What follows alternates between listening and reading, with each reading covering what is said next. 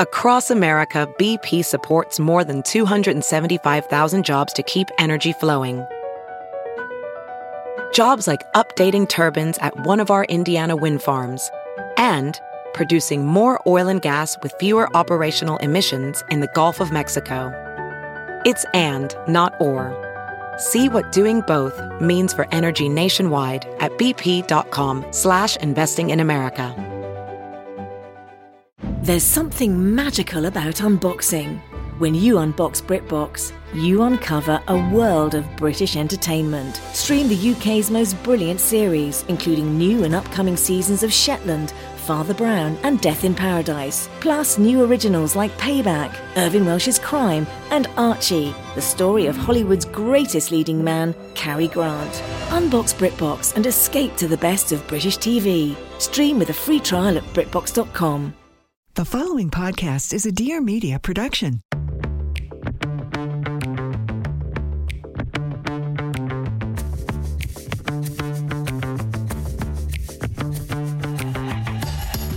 Hey, girl, hey. Welcome back to my weekly podcast, Taste of Taylor. I just want to kick off this podcast by saying that I owe all of you an apology. About a month or so ago, I had my wife, Taylor Donahue, on the podcast, and we reviewed Sex and the City, the reboot. It had been the first 2 episodes, and we laughed, we cried, and we gave it an A+++++. And oh boy, was I wrong. Woo! I feel mortified that I would so strongly recommend such a piece of shit show. I don't know where I was. I just think I was really wrapped up in like the Sex and the City of it all. And, you know, I've said it a million times. I'll say it again, repetitive, Rita. I warned everybody. I said, even if this show, this reboot, is a total open ass, I'm still going to love it. The movies are terrible. I still love them and watch them. It's like, you're capable. I just saw my friend Amanda Hirsch, not skinny but not fat. She posted something on her stories. I think it was about Emily in Paris. And she said, it is possible to hate something and love something simultaneously. And that's, I guess, what I thought I was going to be getting with the Sex and the City reboot. But 6 episodes in now, I think we're at 6, 5, 6, 7. Honestly, I can't even be bothered with knowing this information. This show is atrocious. I am so embarrassed. I put my stamp of approval on it. And I just think I have to come here and retract everything I said about Sex and the City. So you guys know I'm super terrible at Instagram. And a part of my New Year's resolution, new year, new me, is to get better at social media. And a part of that is like keeping it organized. And so like in your DMs, there's like a primary column, there's a general column, and then there's like a people you have to approve column, whatever. All of them were such shit shows. I like literally this morning woke up and I went through all the columns and I kind of like organized everything. And while I was going through, I was reading all of these old DMs like from a month ago that I haven't read. And so many people were talking about my first podcast, the one I did a month ago with Tay, about Sex and the City. And they were like, oh my God, you're so right. Oh my God, you predicted it. Miranda's going to have a drinking problem. Oh my God, you predicted it. Miranda's going to be a lesbian. You predicted it. You nailed it. And as I was reading through, I was getting so bathos because I was like, yeah, I did predict all the things because I am the #1 Sex and the City fan, okay? I am a big, huge nerd alert. But like, as I'm taking all these accolades for predicting all these things, I'm like, yeah. But what I didn't predict is how much this series would suck. Like, I'm literally angry about it. Last week's episode, the one where Che and Miranda hook up, put a pin in that. We will get back to that. I am livid over that scene. I can't even begin. I promise I'll get back to it. But like that episode, I was spitting nails pissed. I was like, I had a visceral reaction. I've watched Sex and the City forever. You guys know I won't like bore you with the repetition. But like, yeah, I can now go back as an adult woman and be like, oh, Carrie was the actual worst. She was a terrible friend. It's always about her. She like She literally sucks. How crazy that in my 20s, all I wanted to do is be the Carrie. We all wanted to be the Carrie. No one wanted to be the Miranda. And then like in your 30s, you're like, wait, Miranda's the one. Carrie is not that bitch. And how could I be so far off in watching the show? 20-year-old me watching the show, it was just straight up aspirational and everything. I worship them. 30-year-old me watching the show, the original show, I'm like, yes, I can see it for what it is now. Also, Samantha is a hero. Like, I spent my 20s, I was such a fucking prude. Being like, I just don't even really like Samantha scenes. They make me really uncomfortable. It makes me feel weird. It's like, you loser.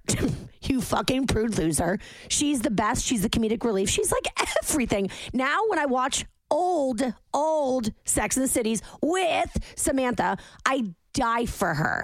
As much as I love the old Sex and the City, of course there's moments where I'm like, that's a dad joke. Ugh, these punny jokes are so bad. Oh, that's so cringy. Oh, Carrie's the worst. And I actually said in the original podcast about this, I said like, I'm going to refer to And Just Like That as a Sex and the City reboot because these are my girls. And yes, I miss Samantha, but these are my girls. These are my best friends. Scratch that, okay? This will forever be And Just Like That, the worst series ever, because I refuse to tarnish my love and memories of the original series with this abomination. Basically, my best friends, right, all became a fucking bunch of Karens. I hate all of them. This show used to be like an escape. You would watch it and you would just kind of get to have a little brain vacation from your life. And now every single episode sends me into a full fucking blown panic attack. I am so scared of aging, okay? This is something I'm not proud of. And when I was in my late 20s, I remember saying on Sirius, like, I don't get women that lie about their age. It's so beautiful to age gracefully. I also grew up with like a very youthful mother. And like, it wasn't because she had a million procedures done with plastic surgery. Yes, of course, she has Botox. My dad gives it to us, so holler. But like, she wasn't getting tons of plastic surgery. Not that there's anything wrong with that. I fully plan to have 15 facelifts in the next 5 years. But I'm just saying, like, I grew up with a mom my mom aged so well. And I said to her a while ago, like, oh, I'm scared of aging, but like, I shouldn't be because look at you. Like, you're my crystal ball. I remember my dad said that when he was dating and he would meet these girls that he was dating's moms, that they're like a crystal ball into your future. And so he said when he met my mom's mom, Muffner, he was like, woo-wee, jackpot, because Muffner was a snickety snack. And my mom, of course, has aged well as well. And so I said to my mom, well, I'm like worried about it, but like not worried about it because like I've got your genes. She looked me dead in the face. And she was like, Tay, you've lived a harder life than me. Which is so accurate. I have lived a much. That's her subtle, not so subtle way of saying, like, stop drinking so much if you want to look like me when you get older. Oh, God. If that's not an incentive to start dry January in the middle of the month, I don't know what is. But yeah, no, in my late 20s, I was like, I'm not scared of aging. And it's like, well, duh, you're fucking 27, you fucking moron. Oh, I hate my former self. But now that I am a woman of a certain age, somewhere in my 30s, rapidly aging out of them, I am starting to really like freak out about aging. And I'm very narcissistic, so I'm not like, ew, you're aging. Sometimes I have people DM me that listen to the show and they're always like, I'm, in my 50s and I know like I'm too old to be listening to the show. And I'm like, fuck no. Especially because I came from Sirius and think about like the demographic. I mean, Sirius originally was in luxury vehicles, BMWs, Audis, Range Rovers. What else is a nice car? Teslas weren't even in existence then. But it was just like we always had an audience that was a little bit more affluent. It was like people who lived in rural America because like they couldn't get access to radio stations. They were willing to pay for it and for Sirius. And then like people who had luxury vehicles. And usually people who are more affluent tend to be a little bit older. So I always thought it was like crazy when my audience would be like, I know I'm too old for the show. And it's like, you are not too old. I was just super young for the job, actually. So I don't want anybody listening to be like, oh my God, if you think you're old, Taylor, you must think I'm ancient and disgusting and decrepit. Like, no. My ageism is only about thyself. So caveat, as I'm talking about the aging stuff, I don't want anybody to feel like triggered that I'm coming for them. I'm simply coming for myself. But I am realizing that like aging has become like a very scary thing to me. I think a lot of it has to do with the career that I'm in. You know, radio used to be like old school. Emphasis on the old. So I was like a young spring chicken, hunty, forever. But podcasting is like a young kid's game. And I know audio is audio. And, you know, I pivoted, which I'm super happy about. And I'm so happy to be out of radio and in the podcasting world. But like, I feel ancient sometimes. And so when the show... And just like that started, I was so here for the message of middle-aged women, okay? Women in their mid-50s being at the epicenter of the show. That messaging was so important to me. Like, I needed this show to be bomb to, like, help me feel better about getting older, and it fucking failed. I really thought. So episode 1 was cringy until the last scene. And then it was so heartbreaking. All I could focus on was my rush of emotion and how invested I am and carrying big and all these different feelings. And I was like, wow, for a show to make me cry for an hour on for a show to make me like literally have to lay in bed crying like on a Thursday, like I did that when my family dog died, you know, like that's powerful. Like, I felt like my friend passed away. And so that is really the emotion that stuck with me. Not like the previous 40 minutes that were terrible and cringy. It was like just the end of the episode that like really stuck with me. So I'm defending myself on that front. But then the second episode, obviously sad. It was Big's funeral. But near the tail end of it, they brought like Susan Sharon back in. And I'm like, oh shit, this is funny. Like, I really thought that they were going to go in a direction of like, so we did the sad stuff up front, episodes 1 and 2, like we do with the movies. But like now we're going to get back to like the silly stuff and like Carrie dating and like showing the audience and showing the world that in your mid-50s, you still got it, girl. Like go out there, wear your heels, be fabulous, go to great restaurants. You're living in New York City. Like your friends are still everything. I really thought that they were going to go back to the basics, and they literally did the complete opposite. These women who laughed over Funky Spunk and Booty Lingus and FedEx blowies and cheating and all of the things. Carrie drinking all night long and waking up to do a magazine cover shoot, and she looked like a meth head. They did all of that, and it was funny and silly and light and just like whatever. And now those girls that could like laugh anything off, like maybe not Charlotte, but like Samantha was the yin to the yang that always like brought Charlotte back down to earth and like, you know, took the stick out of her ass. All those silly, fun, lovable characters are now the most stick up the ass, judgmental, miserable people on the face of the planet. Like, why do we have to make Miranda an alcoholic? Why? And if she is, all of them are. Just send them all to rehab together. It's just, I need the escapism that it once was, and this is the complete opposite. It's literally shoving stressful topics down my fucking throat every single week, and I can't take it any longer. I know I said I'd love this show, even if it was a big, stinking pile of garbage. And it is. And I don't know if I can keep watching it. I mean, listen, of course, like I want to keep watching it because I am a masochist. I'm desperate. I'm like just hoping that I get one good episode. And listen, I'm full of shit. Of course, I'm going to keep watching it, but I don't like it. I will watch it, but I do not like it. And I do not like the way it makes me feel. I've heard that the older you get, the less fucks you give. Like, you don't care about the small stuff. You don't sweat it. You lived enough life to know that, like, there's no point in stressing over the minutia that life has to offer. Just, like, zero fucks to give. This episode of Taste of Taylor is brought to you by First Leaf. To say I love wine is actually an understatement. I'm freaking obsessed with wine. And if you know me, you know that I know. Mama knows her wines, okay? I love my Italian reds. I mean, white wine, it is Sancerre as far as I'm concerned.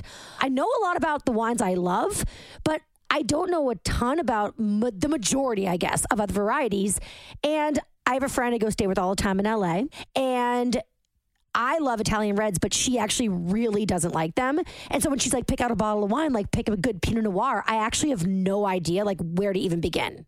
So as much of a wine connoisseur, if you will, a sommelier, some would say, as I am, I still have a lot to learn. And that's why I love First Leaf Wine Club. I get to explore new wines that I'm not really sure of. They remove all the guesswork, doing basically all the hard work, so I get to discover great wines and I can just enjoy them. First Leaf winemakers sample 10,000 wines a year across 5 continents and 12 countries, and they select only the best bottles for the club. First Leaf believes wine is personal, and it totally is. They're so right. Like what I love, somebody else might not love. So they create a custom wine print for each member and then maps their vast portfolio of wines to each person's unique taste preference. Once you take their 5-minute quiz, super easy. And here's the deal. The more wines that you rate, the more each shipment is personalized to your taste. Best part, there are no contracts or cancellation fees. And if you're not happy with a wine that you receive, First Leaf will give you a credit towards the next shipment for a risk-free way to explore an endless array of world-class wines. There are no contracts or cancellation fees. Love that. And if you're not happy with the wine that you receive, First Leaf will give you a credit towards your next shipment for a risk-free way to explore the endless array of world-class wines. Thanks to First Leaf, I found this wine. It's a Sangiovese. I think I'm saying that right. From Puglia. Also, did I say that right? It's spectacular. But again, like I just said before, just because I loved it doesn't mean that you will. So I feel like you got to take the quiz, and they will match you up to like premium wine for your taste buds. So what are you waiting for? Celebrate your special firsts and the moments that count with First Leaf. The wine club designed to help you discover new wines you'll love, personalized to your taste, and delivered to your door. Join today and you'll get 6 bottles of wine for $29.95 with free shipping. So just go to tryfirstleaf.com/Taylor. That's try, T-R-Y, First Leaf, F-I-R-S-T, Leaf, L-E-A-F, .com/TAYLOR for 6 bottles of wine for $29.95 with free shipping. So here's a toast to firsts. May you enjoy them with the people you love from the first sip to the last. Try First Leaf one more time. That's tryfirstleaf.com/Taylor. And now back to the podcast. Poor Miranda is a late-in-life lesbian alcoholic, which very much triggers me. Like, hello? Why do you make me watch me? Please, stop it. I'm laughing so I won't cry. Speaking of Miranda and Che, can we talk about that for 1 second? I have something very important to say, and I was thinking of it as I was watching it. I watched an episode alone. Tay was not with me. She was like, fuck this show, I'm fucking done. So I watched it alone, which I really wish she was there because I really needed her moral support to get through that episode, especially that one. So the sex scene between Che and Miranda was like horrific, okay? And as I was watching it, I was cringing. And then it dawned on me like, oh my God, straight people are probably watching this feeling like they're homophobic. Like, you're probably watching it and cringing because it was so intense and so yucky. That's the only word I can say. I was grossed out. I was gagging. And not in a good way. Not in a RuPaul way. When I watch scary shows, I usually have to cover my eyes and watch my fingers. That is how I watched this scene. But as I was watching, I was like, oh my God, I bet straight people are watching this. And they're probably feeling like, oh my God, I feel bad. Like, this is how lesbians have sex. I'm like thinking that people that know me are probably like, this is how Taylor and Taylor got together. Oh God, the horror. So I am here to say, as a member of the queer community, as a lesbian or bisexual or whatever the fucks I am, if that scene made you feel weird, you are not homophobic. I also want to say something. All of us lesbians, that is not the kind of sex we have. And I was kind of mad about it because I'm like, there are so many negative stereotypes around homosexual couples. I can't speak to gay men, but I can definitely speak to lesbians. And I feel like a lot of times people feel like lesbians can be a bit predatorial. like, oh, that lesbian coming in, turning all the straight women at the Soul Cycle class. And while, yes, that's exactly what happened with me and Tay. Like, exactly. It's not the case. Some lesbians are predators, but not all lesbians are. And I felt like that just made it wasn't a good look for us. I said it when I was on tour with Stassi and Bo.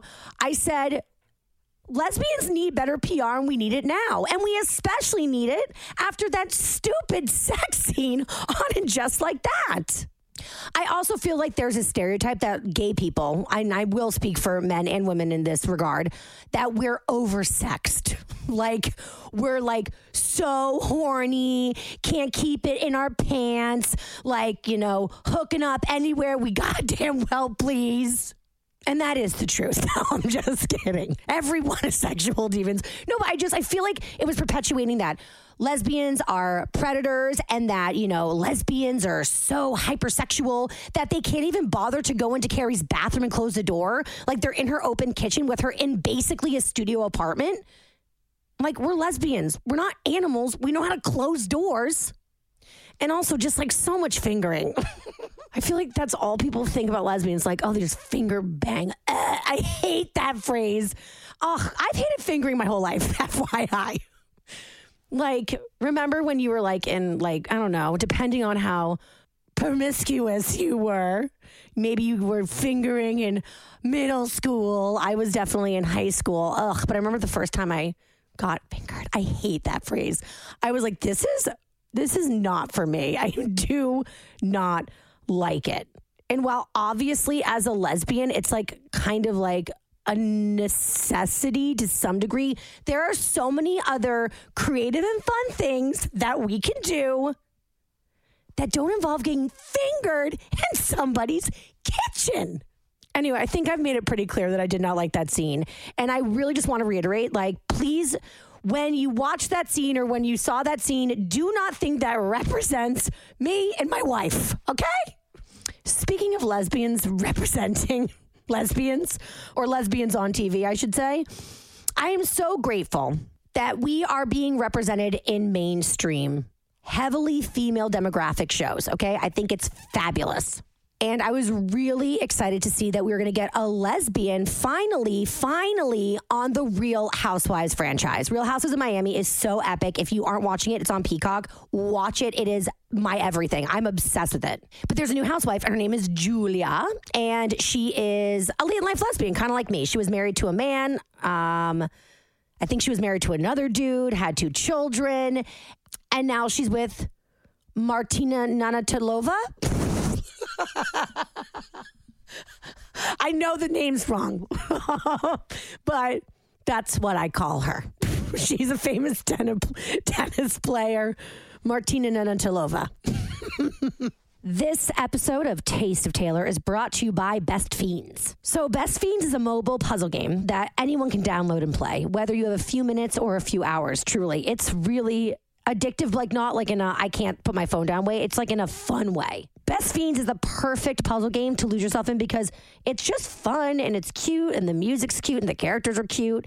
And the games are like challenging, but not so much that I want to smash my phone on the ground. And like I said, the game features tons of cute characters and they help you solve thousands of fun puzzles so it never gets boring. And the more you play, the more characters you collect. And the more that you win, the more challenges you face. Also, new characters and puzzles are being added all the time, so you won't get bored. Like, I feel like every time I play, I like pick up subtle nuances to the game. Right now, I'm on level 16 because I decided to go backwards because I want to like perfect my craft. I sound like such a nerd. I just love this game. It's so fun. I know this sounds so random, but like the music makes me so happy. I can't explain it. Just try it out and experience it for yourself. So if you're looking for something to do on the toilet, and you know you are, do not lie to me. You know you are. Or honestly, like, I play at the DMV when I have to go to that hellhole, when I take the path into the city, waiting at a doctor's appointment. It keeps me entertained. It keeps me challenged. And it's like such a welcome, fun distraction from the mundane minutes of a waiting room. And I'm not alone. 100 million downloads also agree with me. So what are you waiting for? Download Best Fiends free today on the App Store or Google Play. That's Fiends, not Friends, okay? It's Friends without the R. Best Fiends, and you're welcome. Now back to the podcast. I was so excited to see a real lesbian couple on the show. Not Bronwyn lesbian, fucking Bronwyn. Like, I'm a lesbian, but I have 1,000 children and I'm married to a man still. And I'm just going to date women on the side, but he's still my husband. And by all accounts, he pays for all my bills. Like, bitch, you don't know. You don't live my life. I am not you and you are not me. But Julia's the real deal, okay? She's walking the walk. She's living the life. She's doing the damn thing. So I was like so excited. Of course, they live on a farm. All these Miami women are so fabulous, living in these gorgeous houses. And the craziest part is Martina and Julia have a sick house on the water. I think it's like on Star Island in Miami. I guess they're renovating it or something or finishing it up. But it's like they showed the exterior of it. And I'm like, why can't we see these lesbians in this fabulous house instead of this fucking poo-filled farm? Again, there we go, right? We drive Subarus. We love flannel. We chop wood. The word fabulous and gay men is like literally synonymous. Can we get a little bit of that? Hey, gay guys, you want to share that with us lesies over here?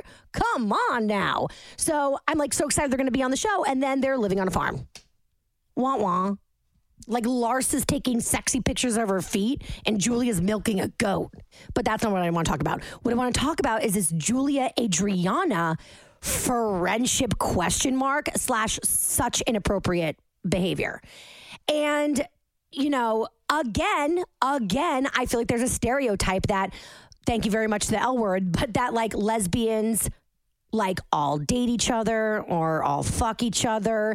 And it's like they try to convert their straight friends. Adriana, I'm saying they, like I'm not one of us. We like are promiscuous and we like probably will cheat on our partners.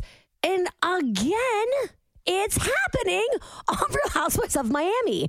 Julie and Adriana, I was like so floored. I couldn't believe how inappropriate the relationship is. And that's the thing too, like as a member of the community, I want to say like as a lesbian, I'm like, oh no, homie, don't play that. That is not okay with me. Like as a lesbian, I'm not like, oh, that's just lesbians being lesbians. So flirty, so naughty. Like, no, I would kill Tay if she behaved like Julia towards Adriana. And Martina looks furious and rightfully so. I was watching it and I was like so floored by the behavior. And like, I am a late in life lesbian and I don't know, sometimes I say I'm bisexual. Who fucking knows what I am? I don't know. I'm in love with a woman and I am proud of that. She is my person and I am so in love. That's all that I need to know. But my wife's a lesbian. So I was like, hey, Tay, I need you to see this new lesbian on The Real Housewives of Miami and tell me what you think of her behavior, right? Like, is it like, just like, oh, well, that's just flirting. That's just being a lesbian. Or is this like way inappropriate?